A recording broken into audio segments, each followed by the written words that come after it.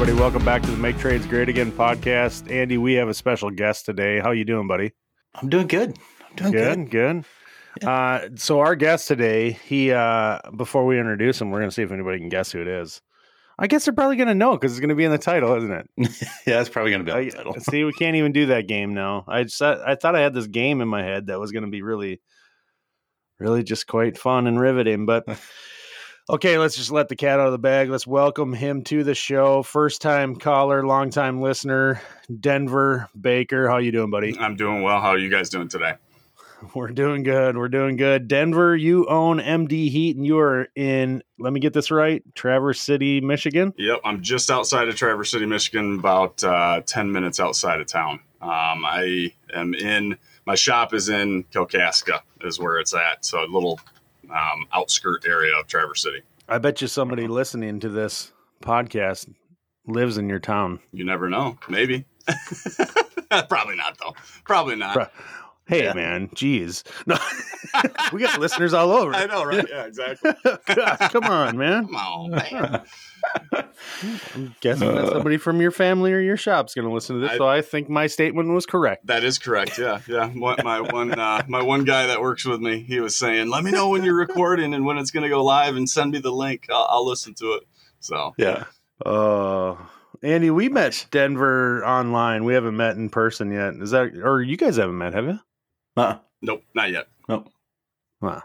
Nope. Okay. Just on the IG and the Facebook and the House Call Pro and whoever, a handful of other places. That's right. We have that in common too. We're all HCP. We're all pros. Yeah. Yeah, we're right. HCP pros or whatever the hell it is. Exactly. That's going good for me though. I love it. Yeah. I love it. It's the best thing. Doing that has simplified everything from top to bottom for me. Let alone texting with customers. Yep. I always used to think that back in the day, texting with a customer was inappropriate. Right. Really? And I thought it was more sense, because I had girls in the office that would make the phone calls, and we would call, or we would text the girl in the office and say, hey, we're on our way. And then they would call. But with texting the way it is now, a predominant conversation with me and my customers is through text. I remember when I changed my voicemail to tell people text me. Yep. If you want to get a hold of me faster. Exactly. And people were like, "Oh, that's really easy. That's easier." And then some people were like, "That's kind of weird. Like I've never." And I'm like, "Get over it." Yeah. And that was like so much 4 faster. years ago, and now people are like, they don't need that. It gets to the voicemail, like the end of the call when they're calling you. Yep. Or you've like pushed it to that point on your end. Right. So they're either forced to listen to your message or hang up. They almost always just hang up and like 1 minute later, hey, I need this done. Yeah. Yeah. The one thing I've noticed and I'm in the process of changing this. I had two offices. I had one in Elk Rapids, which is north of Traverse City. And then I have my shop that I'm in right now in Kalkaska. That's east of Traverse City. And we had two phone numbers. So what'll happen is the phones are directed to me. And so they'll call the first number that they still have. And then if I don't answer, then they hang up and they don't leave a voicemail. They immediately call the other number. And then they just keep going and going and going until they get to somebody. And now I'm going to change it to where it says that same thing. Text me because I'm in the field. I can't answer all the time. Well, it's interesting to see that because I was the same way for a long time, and right. So was my wife, because she was for the last I guess 3-4 years now, right? Has ran like all that logistics of handling and scheduling and dealing with customers and whatnot. She's handled that portion of it for us, and she's always ever pre HCP was like, don't text. We don't want people texting us work orders, so we don't want that.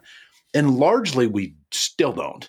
Okay. I don't want that kind of stuff. And I guess the biggest challenge we have with the text, I love the text communication, like, hey, I'm on my way, or can you send me a picture? Yep. That kind of data transfer. But if you need something, please call. Right. Put a voicemail because exactly. we don't have a backlog of 1,200 voicemails to listen to.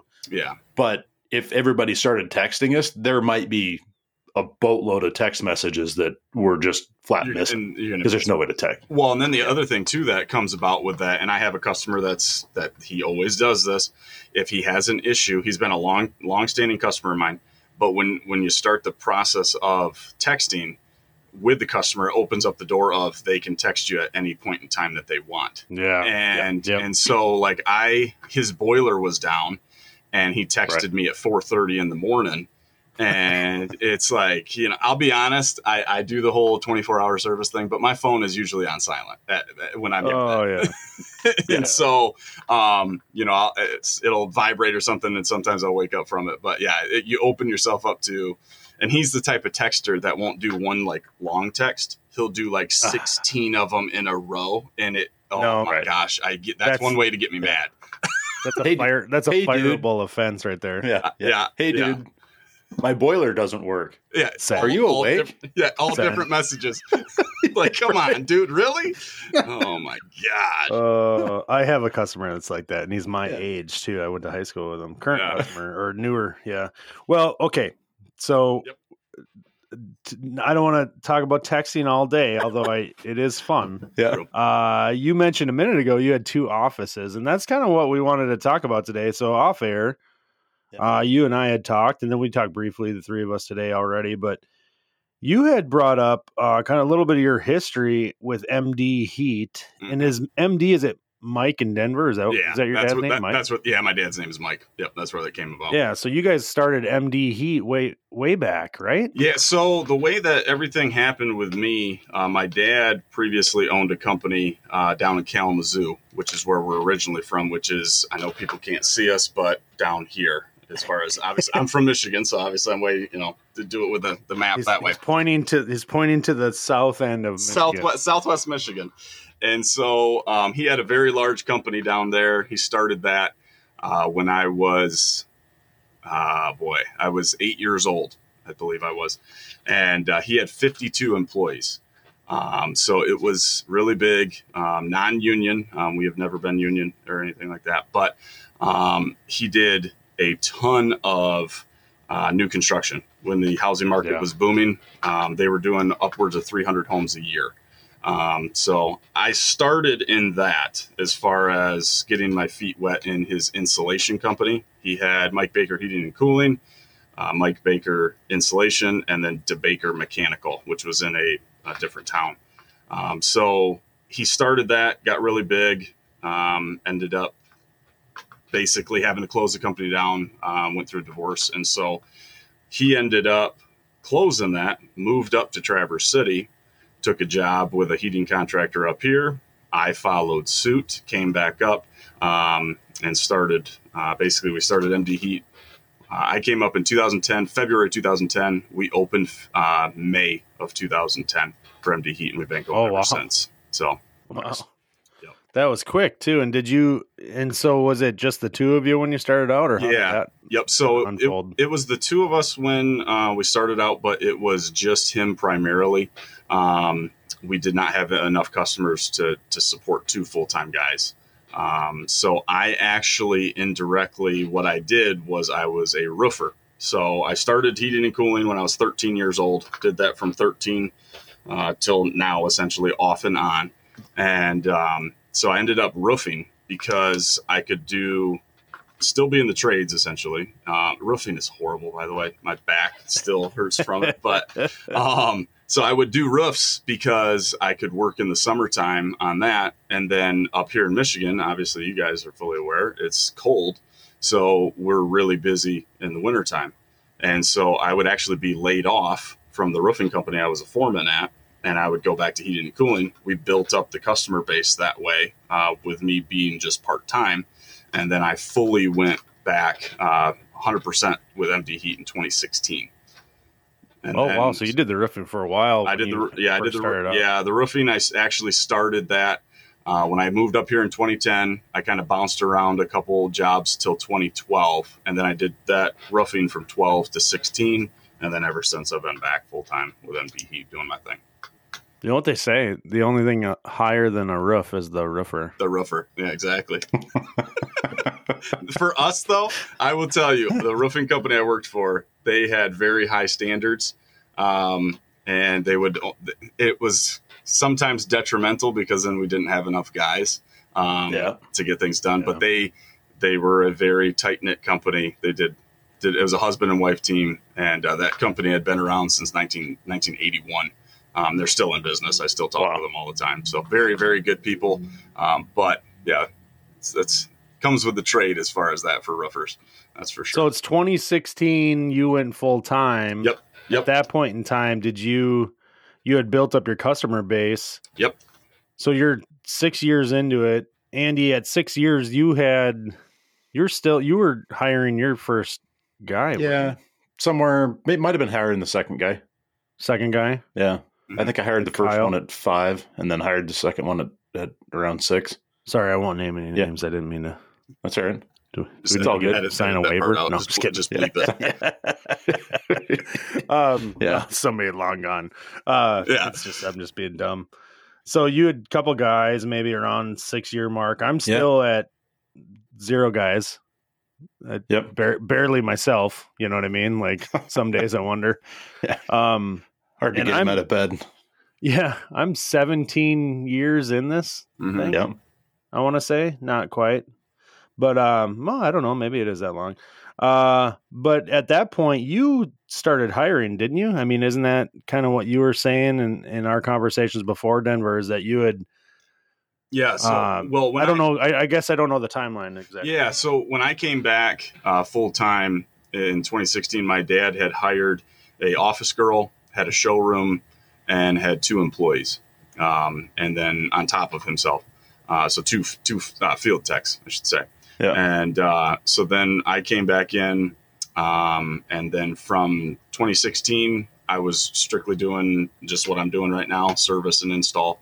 And then I wanted to start building it up more and more and more and more. And I took over the company 100% ownership in about, technically it was 2010. I was considered 100% ownership, but we changed it from an LLC to we're a C Corp now.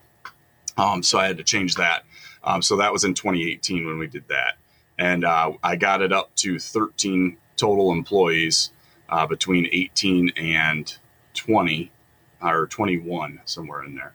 I had 13 total employees. I had two offices, and a lot of headaches, essentially, is the biggest thing I would say. That 13, how many of those were staff and, administrative staff? So I had two girls. One girl was in the Elk Rapids office, and one girl, which is actually my stepmom, she was in the Kalkaska office. And so I had those 2 girls, and then I had the crews split. So I had a commercial crew. We used to do every single Family Dollar and Dollar Tree in the state of Michigan, all the new ones. So we did every one of those. We would travel all over for it. You got to go to the moon and stuff, like, because pretty much colonizing there. Open field. Yeah. There's like, oh, hey, this open field where there's like 2 people in this town. It looks like put a freaking Dollar Tree. Yeah. Plowed that parking lot. Oh, by the end of the day, it's gonna be a Dollar Tree. Exactly. Yeah. So we had the commercial crew, and then we had 2 residential crews, and so we would typically do, every day would be an install for the crews and whatnot. And we were chugging along and whatnot, but it was a sense of having to constantly make sure you can keep everybody busy. And that means sometimes sacrificing profit, sometimes sacrificing home time, and sometimes, and I hate to say this, but sacrificing quality of the installation sometimes, because these guys you're rushing them through half the time when that's not the way to do things. It doesn't benefit because you had too much work. More than you could handle. Exactly. And you end up getting to a point where you're like, oh, let's just get in, get out, get to the next job. And then that doesn't benefit you, because then, and we all know now with, all this online stuff, a bad review can really kill you. And so you're sacrificing that as far as a potential bad review. The customer could potentially be unhappy. And then you yourself are then going to dig deeper into your profit margin, because maybe you got to go back or something like that. But it's a vicious cycle when you have that many people and you're just trying to keep them busy, especially in my town. I think that's the biggest thing here in my town is, I'm not. It's not a big city. And Traverse City, you think it's a big city, but we are almost predominantly just strictly vacation. It's a vacation town. Okay. They call us, like the Caribbean of the North kind of deal, because our water up here is darn near looks like the Caribbean, as far as how it's like a turquoise color, stuff like that. So we have the two big East Bay and West Bay. So it's a humongously large vacation town, but not a lot of those people are staying. They don't own homes and stuff like that. So you're doing anything and everything you can to keep your guys busy on installs when those folks may not even own homes here. That's a tough kind of community to work in full time. It is. I'm lucky too where I live, where I can go 45 minutes north of me, which is not a long commute. Right. When you look at like metro areas and stuff, I'm talking rural area, but just 40 to 45 minutes. And I'm deep in the heart of like cabin country. Right. That just in that short distance. Right. The people have cabins. It's kind of funny because people around me have come to my area and they own like a little vacation lake home. And I think it's funny because I live here and it's not like a community like that. Does that make sense? So like people are like, or a cabin. I'm like, where's your cabin? They're like, it's like 5 miles from my house. I'm like, exactly. Yeah, well, and the same thing. It's funny too, because the if you look it up, Torch Lake is like the big time. Like Eric Silva, he comes up here to Torch Lake quite a bit. I talk with him and whatnot. But the homes, when people say they have their cabin, right? And we're going up to the cabin. It's a 10,000 square foot cabin. And there's that too. It's like, come on, you serious right now? Like, I need you to service my 4 furnaces here, blah, blah, blah, blah, blah. So we've built it up good with the maintenance thing, as far as, for the homeowners that are not here. The last two days, the 2 installs that I've done, the homeowners weren't there. We would just get a code, or we have here in my shop, we have a key box. It's a safe, and every key is labeled, and we just have everybody's house key. Yeah. Check out the key. Yep. And you just say, hey, I'm going to this one, and unlock it, lock it back up, take photos once you're done, and send it to the homeowner. Right on. Yeah. The day and age of having keys, I was just going through some keys, and they're not labeled. Oh, yeah. Like an idiot. Yeah. Yeah.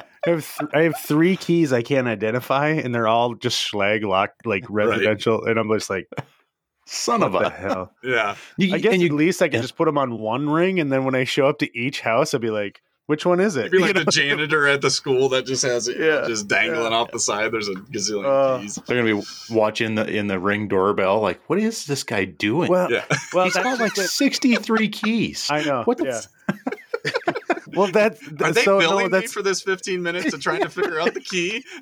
He said he had a key. Guys. Okay, guys, hold on. They are literally the reason why I was going through the keys was I was verifying that I had a garage code. Yeah. And, so you got to kind of be careful how you keep that kind of information, right? And so, but I was going through my customer database on HCP, and I was making sure that what was in my phone was in the database. Does that make sense? Yeah. Yep. So in my contacts, I had this person's garage code, and I'm like, maybe just, it's never going to be a problem, but what if it is? So I took it out of my phone and I put it in House Call Pro instead, right? This is less likely to be an issue. And so then I was doing that, and I'm like, I have a couple keys, and I figured I actually have 3 or 4 keys that I don't have an identity. Point being is there's a mix now of like either garage codes or people have smart locks, which I prefer over anything because they can unlock and lock, and I don't even have to even like touch them. I love that. Yeah. And then I have the keys, and I want to get rid of the keys. So I was trying to figure out whose keys these are. Yep. I don't know. And I want to contact those people and be like, I want to give you your key back. Right. Or can I just throw it away? And then like, can you do something better than giving me a key? Is there internet? But some cases there's not though. Yeah. You get that hunting cabin that's like literally out in the middle of like, 15th generation farm that was, and somebody put a shop up there and they're like, that's our hunting shop, and they don't have internet. I've got to go on Monday to give an estimate for a Navian for a tankless. And I asked the guy, I said, what's the address? And he's like, well, it doesn't really have an address. He's like, you're going to get, it's in a town called Alba. You're going to be at this intersection. Go to the airport. It's a strip of, like grass that planes land on. And he's like, you're going to go halfway down. It's a mile long runway. You're right in the middle. On the north side, you'll see the cabin in the woods. The key is under this rock, blah, blah, blah. It's like, what the hell, dude? Can you pin drop this? Yeah, exactly. I mean, come on. So we have a good mixture here. We have the homes that are, just these multi-millionaire mansion type things. And then we have just a hole in the wall type thing that's in the middle of the woods that is, it's a weird mixture here for sure. When we were transitioning over to House Call Pro a year ago, I was going through some contact info that I had in the invoicing software that we used before that came up and flagged as an error. Right. In my migration. Yep. And I'm looking at it and it's a similar thing. It was like, well, go on 6 Mile Road and go, 11.3 miles and then turn at the Red Barn and then at the old hay wagon, turn to the right and follow that for 6 miles through the meadow. And, we get some of these places that'll cross in and out of like federal land. Okay. So you'll have like U.S. Forest Service. So you'll drive on a Forest Service road for 12 miles. And then you're going to turn off of that onto another Forest Service road, and then you end up in this like cluster of private land. Yeah, that was some sort of land trade in the '60s, and right in the middle. There's everything. A house out there, the freaking 1860s, apparently. Some of it. Yeah, I've got a video. Montana's a big old place. That's all there's to it. Yeah, I got a buddy that's building a house out there in Montana right now, and nice. He's doing it himself, and it's a pretty area there where he's at. But there's no, he just bought the land essentially, and there's no running water, and it's like the way he's describing it is like a old Western that you'd see like Clint Eastwood or Jeremiah Johnson going on thing. And he's like, well, the guy blocked off the water so it couldn't come down the mountain and I couldn't get it into my reservoir area. And so we had to go up there and had the police come out and everything. But it just sounded like a very different experience than what I'm used to. It's not that way everywhere. Right. But the number of instances where somebody has, I don't know, I'm gonna call it settled because that's what they did. Right. At the end of some gully or something like that and said, hey, I did my mining claim here when I was in my 20s and here's my mining claim. And it's like some of it, you just go, wait, really? You've literally lived at the end of the gully here by yourself for 60 years. Mm-hmm. Yeah. And you go to town once, twice a month still. A month? Yeah, exactly. Yeah. Like, you what? Yeah. There's people that are doing it. It's like, we're not in the Klondike. No, exactly. Where he's at, he's in Big Sky. Big Sky, Montana. He's down by Bozeman. Something sheep something. I can't remember. Something about sheep. Of course it is. I don't, yeah, exactly. Of course it is. Yeah. There's a lot of sheep down there. Yeah, tons of sheep. Yeah. Is he single? Oh, okay. So hold on. We're off track. We are off track. We're off the rails. This is like a steamship. Oh man. We're moving slowly back toward the direction we started. Yes. So it's 2018, 2019. You're growing. You got 13 people in the MD staff, including yourself, right? Correct. That included myself. Yes. Yep. And you're out there trying to find work basically at this point, and everything is challenging because you've got a ton of work, but I mean, find work meaning like make sure everybody's busy. That's really like, that's the biggest thing. Biggest takeaway, isn't it? Yeah. At that point. Yeah. At that point, what I was doing was just trying to make sure that, because I am the type of guy that does not want to be like, even if I don't have a job to send somebody to that day, I'm not going to be like, just stay home. I'm not paying you. Okay. I'll find something else to do. Like, let's clean the shop. Yeah. Let's organize the vans. Let's organize our trailer.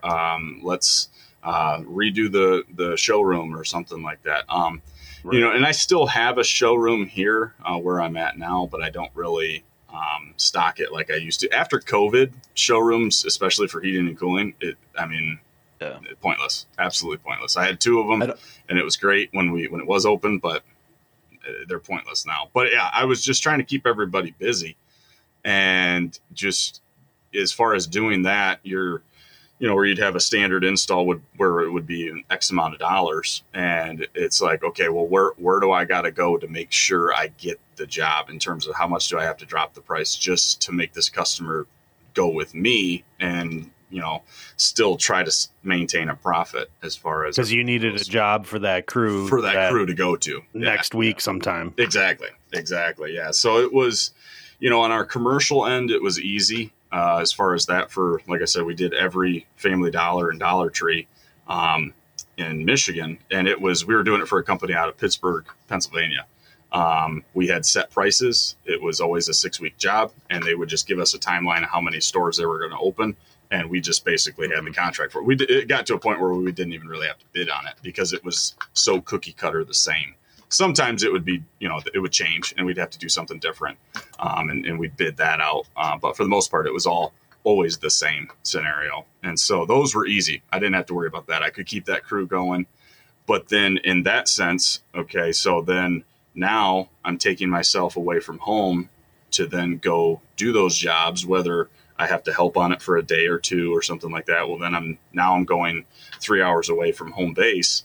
And if something goes wrong, nobody's there to actually, correct it or something like that. Or if a customer has a problem. But then also COVID happens. True. And construction at that point, I mean, Yep. we all know what happened when COVID, ramped up. But first, basically the first year or 6 months, let's say, of COVID, it was kind of service only. Right. Yeah. Right? Because people were like, well, wait a minute. I mean, first days and weeks were like, I don't even know if I want people in my house. Can we even go anywhere? Yeah. So you had install crews. Right. How did you handle that? So those guys, when that whole thing, when we shut down, when Whitmer shut everything down, as far as saying, you can't go out anywhere besides essential stuff. Install crews, then effectively we did have to lay them off. They just went on unemployment, and then we just told them as needed, we will call you. The one thing that kind of stunk for one of my guys, he's no longer with me. He actually moved back to his home state of Illinois. He was my service tech. When he started working for me, he did not have enough hours to qualify for unemployment. So when we had to lay him off basically and tell him, hey, I don't know what we can do for you. So we ended up, we took his wage and we doubled it. And so anytime he did have to take a call, then he'd get double his wage. So he went upwards of like 55 or something an hour. And so from there, maybe it was like 40 an hour or something. I can't remember where it was at. Anyways, we doubled his wage somewhere between 40 and 50. And so when he ran a call, he would at least kind of make out okay as far as that goes. And we'd find like little piddly stuff to put him on and stuff like that because he didn't qualify for unemployment. But everybody else, they went on unemployment until they started relaxing restrictions a little bit. And, some stuff you got to change people's equipment out, and you had to do what you had to do kind of deal. So, yeah. No, that was, I'm glad we didn't end up that way. The Montana governor they were definitely not hey, everybody stay home thing. Yeah. There was this whole essential services thing around the country, but right.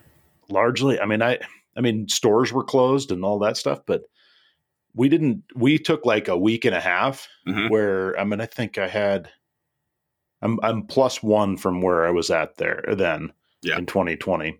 And, we spent like a week and a half. I don't know. It wasn't even that. I think I sent the guys home on like a Thursday or something like that because I was supposed to go meet Eric in London. Yeah. Yeah. That probably didn't happen, did it? No. Well, Eric there's a story. There's a story there. But we didn't go, and so spring break was right there. So we ended up doing our spring break thing, and when we came home was when it really set in. Yeah. And we're talking like literally the first days, like right, the first 10 days of everything. Like Trump was on the TV saying everybody come home if you're not here already, kind of thing. Right, that's when he's talking about. Yeah. Okay, and I gotcha. So we ended up, like say, had a couple of days where we spent in the shop, trying to figure out what was going on. Yep. And the phone just went like flip a light switch, like our phone was disconnected. Yeah. And I was like, oh, this is kind of. Wow. Yeah. I mean, this goes back to the episode here, that we talked about a few weeks ago, Eric, about, like having, how can you afford to hire a guy? Yeah. Right. Having that little bit of bank money set aside. And I was like, well, you know what? This is what we've always said we had the money for. And, paid the guys to stick around. And it was, like say about a week into that, I'm going, huh. And then it was just from that point till now, it's just been uphill since. Yeah. So it started a lot slow. I mean, it wasn't like it took a little while to heat up. It did. Yeah. I didn't see anything on our end. We were off as far as our install crews, they were off for a good month. As far as, cause people were so heavily nervous about it. Yeah. They didn't know what was going to happen. And so, we for a month basically didn't really do many installs at all. It was just strictly service. I rebuilt a boat during that time, so that was kind of fun as far as having that on. Well, but that was also something also big happened, maybe either at that time or very shortly after in your life, right? Yep. Which kind of was a little bit of an impetus to make some changes. Exactly. Yeah. Yeah. My wife and I, we had our daughter, and we had her during COVID. What a weird experience that was too, though, because of not even knowing if I was going to be able to be in the delivery room as far as that. And my wife and I, we've been married since 2010. We've been together since 2008. We had to go through infertility treatments to actually have our daughter. And now she's 2. But yeah, that was weird as far as going through the whole thing, like, sir, you're not going to be able to be in the room, and okay, now you're going to be in the room. But what was funny is they did the whole thing of making you wear a mask while you're in there. And so when I was in the chair, to the side of the bed, the nurse would come in, the first nurse, and I put my mask up, and she's instantly like, "Oh, you're fine. Don't worry about it. You can put it down. No big deal." And every other nurse after that was the same way. The only person that was really adamant about me wearing it was the cleaning lady. But anyways, so we had our daughter, and then that's where things kind of, a light bulb for me more or less went off in terms of I don't really want to have this gigantic company where I'm tied to it. I'm always going to be tied to the company, but I just have to have a way of managing it so I can be home a little bit better. Yeah, I think that's, of course, like I said, I've said it many times. People listen, know I don't have that experience. I've worked for those companies though, and I'd like to say that I at least can observe and understand enough and get to know you guys and friends and family around different industries and stuff. There's got to be a point at which everybody has a little bit of that, like, do I want to keep doing this way? Yeah. Whether they're having issues or not, right? Right, exactly. And I mean, you can look at it from a standpoint of and people say it all the time. It's like those people you see on the TV shows that talk about they win the lottery, and they're like, oh, you get all this money. And then it turns out, well, that doesn't really make you all that happy.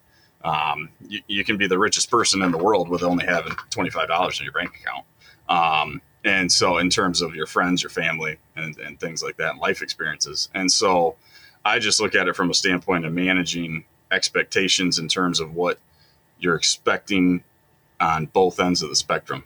If you're going to be this big giant company, great, and you have all this money, awesome. Your home life might suck, but you also could have a home life where you're home every night. You're not taking every single job that comes across your doorstep, because you don't necessarily have to do that. I've kind of switched things and done a little fork in the road where I focus more now on a quality install that might take me longer. And in turn, it might, as far as the price point might be a little bit different because my labor is going to be more intensive on it because I'm on there longer. But at the end of the day, I'm not having to jump from job to job to job to job to job to job just to stay busy kind of deal. So, and I'm not away from home 24/7. Yeah. That's where we're at right now, having 3 guys and myself. I've recently pulled out of the field except 2 days. So Monday, right. Tuesday is my days in the field, and Wednesday, Thursday, Friday is office. And I sometimes look at that and go, God, that's pretty gravy. Mm-hmm. Because it's like I get to choose that, but it's like the same thing. You got to make that sacrifice and say, okay, this is what I have to do in order to keep this mental game up. Right. Yeah. Because I was at that point where it was like, Thursday, Friday, and then we would look at jobs on Thursday, Friday. Mm-hmm. And so then it was like, well, I'm going to go out and look at 5 jobs. And by the time I get back in the office, I could create or could finish 2 or 3, project designs. Right. Well, I just, doubled my workload every week. And then, and then you get Cheryl's getting the calls from the customers going, hey, your husband was out and looked at this job like 3 weeks ago. Yeah. Is he going to send me a quote? Yeah. Where's the quote? And you've forgotten about it basically at that point, mentally at least. I mean, it wasn't like you're not sitting there going, I should do that. Exactly. I knew it had to be done. Yeah, but exactly. But like I could look at my House Call Pro right now, and there's 19 estimates that I need to finish. I'm in the same boat. That's that's like and I'm like, oh my God, I can't get anything done. Yeah. And then you go back and you go, well, what is the reason for looking at these jobs? Yeah. Are we doing this because this is a profitable job that we want to go do, or are we doing this because we just need the work? All I'm worried about is filling the holes. Yeah. See, we need to, not today, not right now. Yeah. We're going to start wrapping this up, but we need to talk about that. And Denver, you need to be on for that episode. Yeah. We talked about this a while ago, and I kind of proposed this idea where you got to find the right customer, or or the other converse of that would be like, are you the right contractor for your customer? Right. And it kind of plays into this whole, why am I doing this job? Yeah. Am I just trying to keep busy? Am I going to make good money? Is this the kind of work we want to do? Because those are the things that Andy and I talked about, and that it's just weird to talk about that. Like, like you're better than this, or you don't want this because you want that kind of scenario. Right. But it plays into what you guys are talking about. Yeah. And so you had your daughter.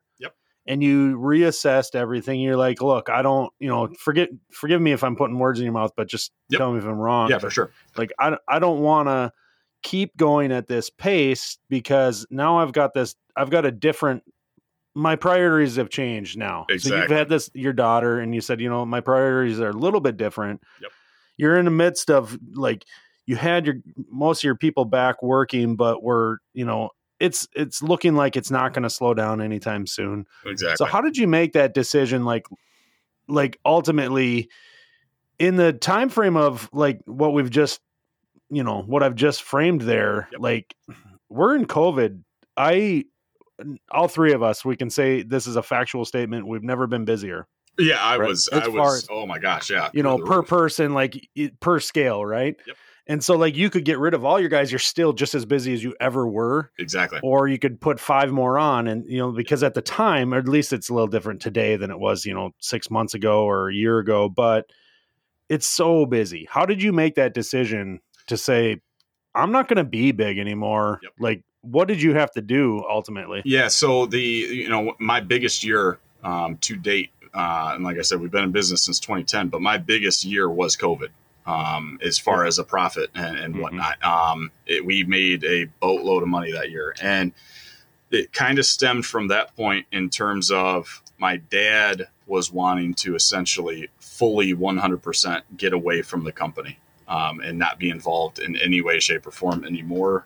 He still is now.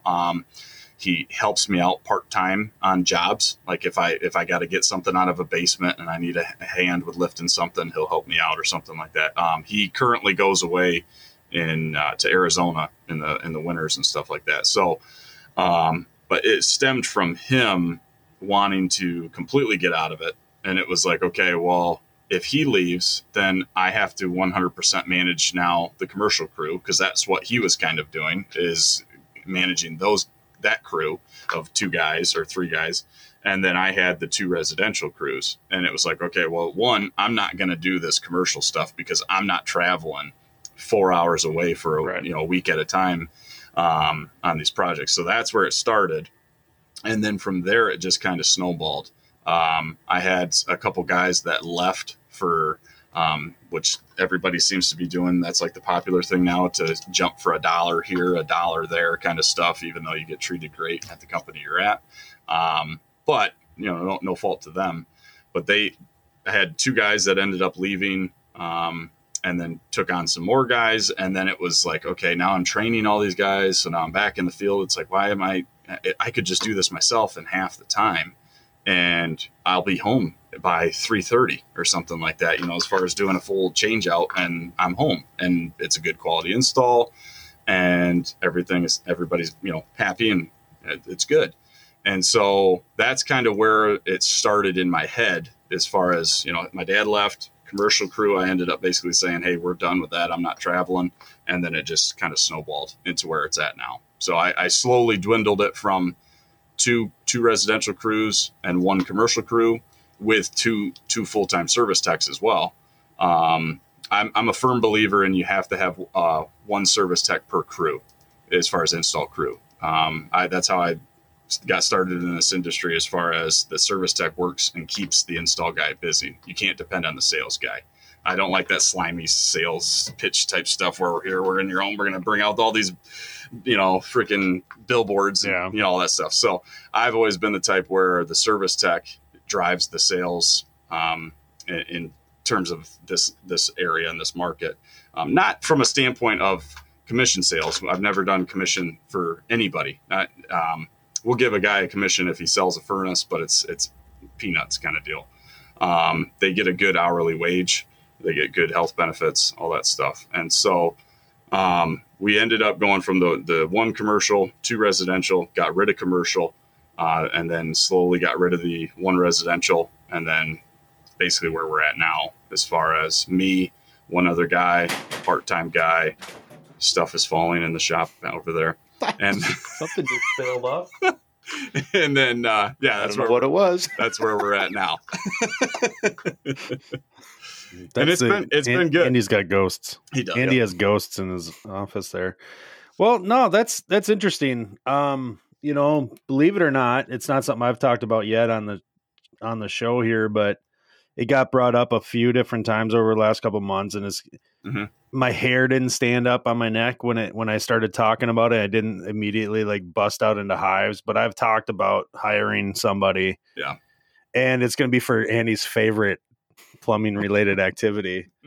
But I might be putting I'm probably putting the cart before the horse here, but I might be putting a van on the road and outfitted just simply for drain cleaning. Yeah.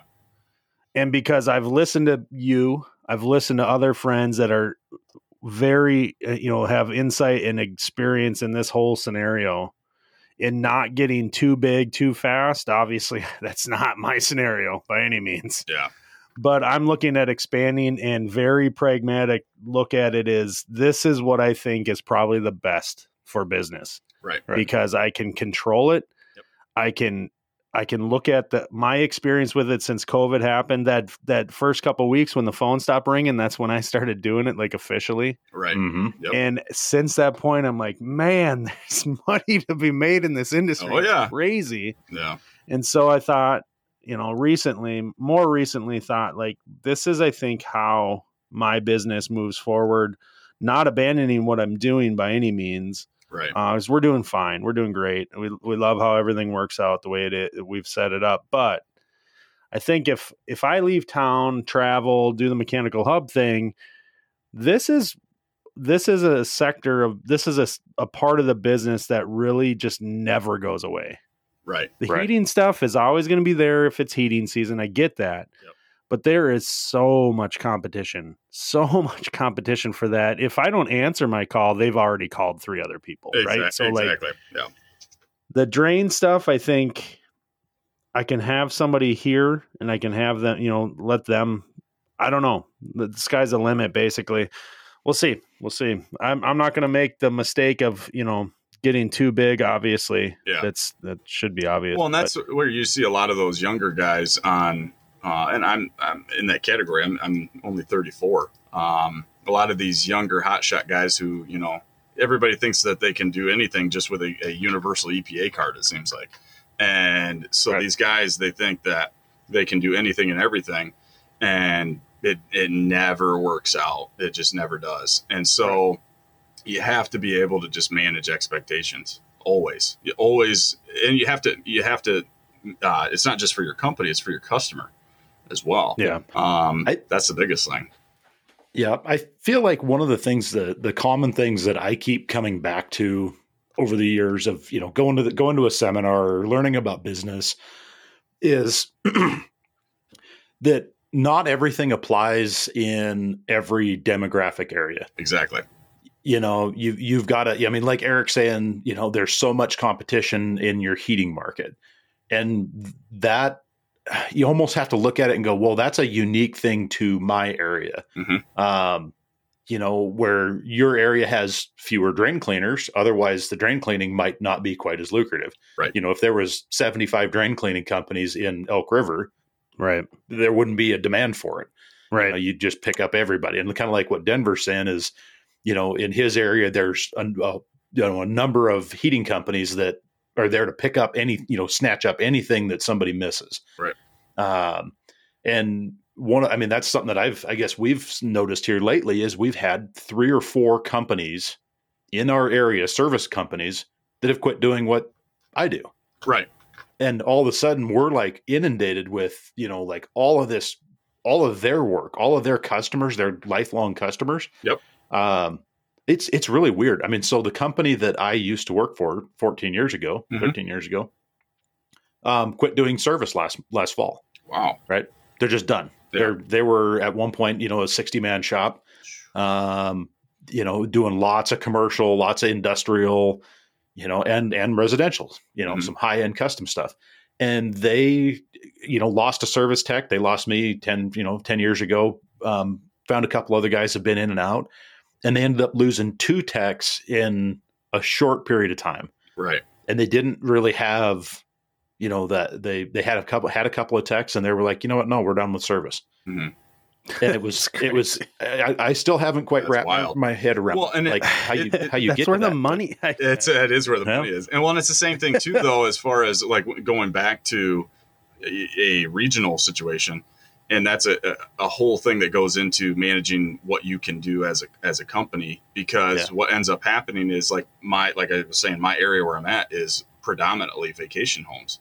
And so there's not people here all the time. So if you're wanting to do all these change outs and all this work and service and all that kind of stuff, you're going to have to. It's so seasonal. Yeah. You're going to have to expand further and further away from home base. Yep. Because it's so up and down. So you end up over promising and under delivering to a customer because you have a gazillion guys, and then you're like, oh, hey, yeah, we can do that, blah, blah, blah, blah, blah. But then what happens when all the jobs dry up because everybody went south for the winter, So then it's like, okay, well, now you got all these guys that you just hired because you got too big too quick, and now you're screwed. Well, and that's,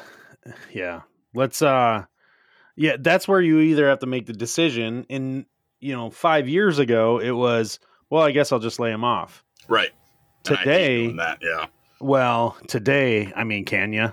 Right? Because are you ever going to get him back? Exactly. That was a worry 5 years ago, too, but it's different. It's different now. Yeah. All right, guys. Well, we are coming up on the way too long mark. But this has been a cool conversation, Denver. Thanks so much for coming on. Thank you guys for having me. Learn. Great perspective, really. Just the idea that, do you want to get too big, or what are the reasons you want to be big, and kind of what you deal with it. And I appreciate it. I really do. I think people are gonna like this one. Andy, what fell on your floor behind you? I have no idea. I haven't turned around to look yet. It didn't sound heavy. I think it was one of my sound tiles. Oh, okay. Must have popped off the wall and hit the metal trim. but it scared the hell out of me because I was like, whoa. One episode you had an air compressor starting. Now you got stuff falling off the walls. Oh boy! Pick on Andy Day. Hey, at least Andy. At least Andy really talked a lot more when with this episode. As far as every time there's a guest on, it seems like he's quiet. Hey, are you saying I talk too much? No, not at all. Not at all. I tend to talk quite a bit too. It seems like I don't know. Yeah, you did. You talked a lot. I am a gabber. Yeah, I definitely gab. No. I'm hitting stop right now, guys. Have a good one. All right, see ya. Don't go anywhere, Denver. Nope.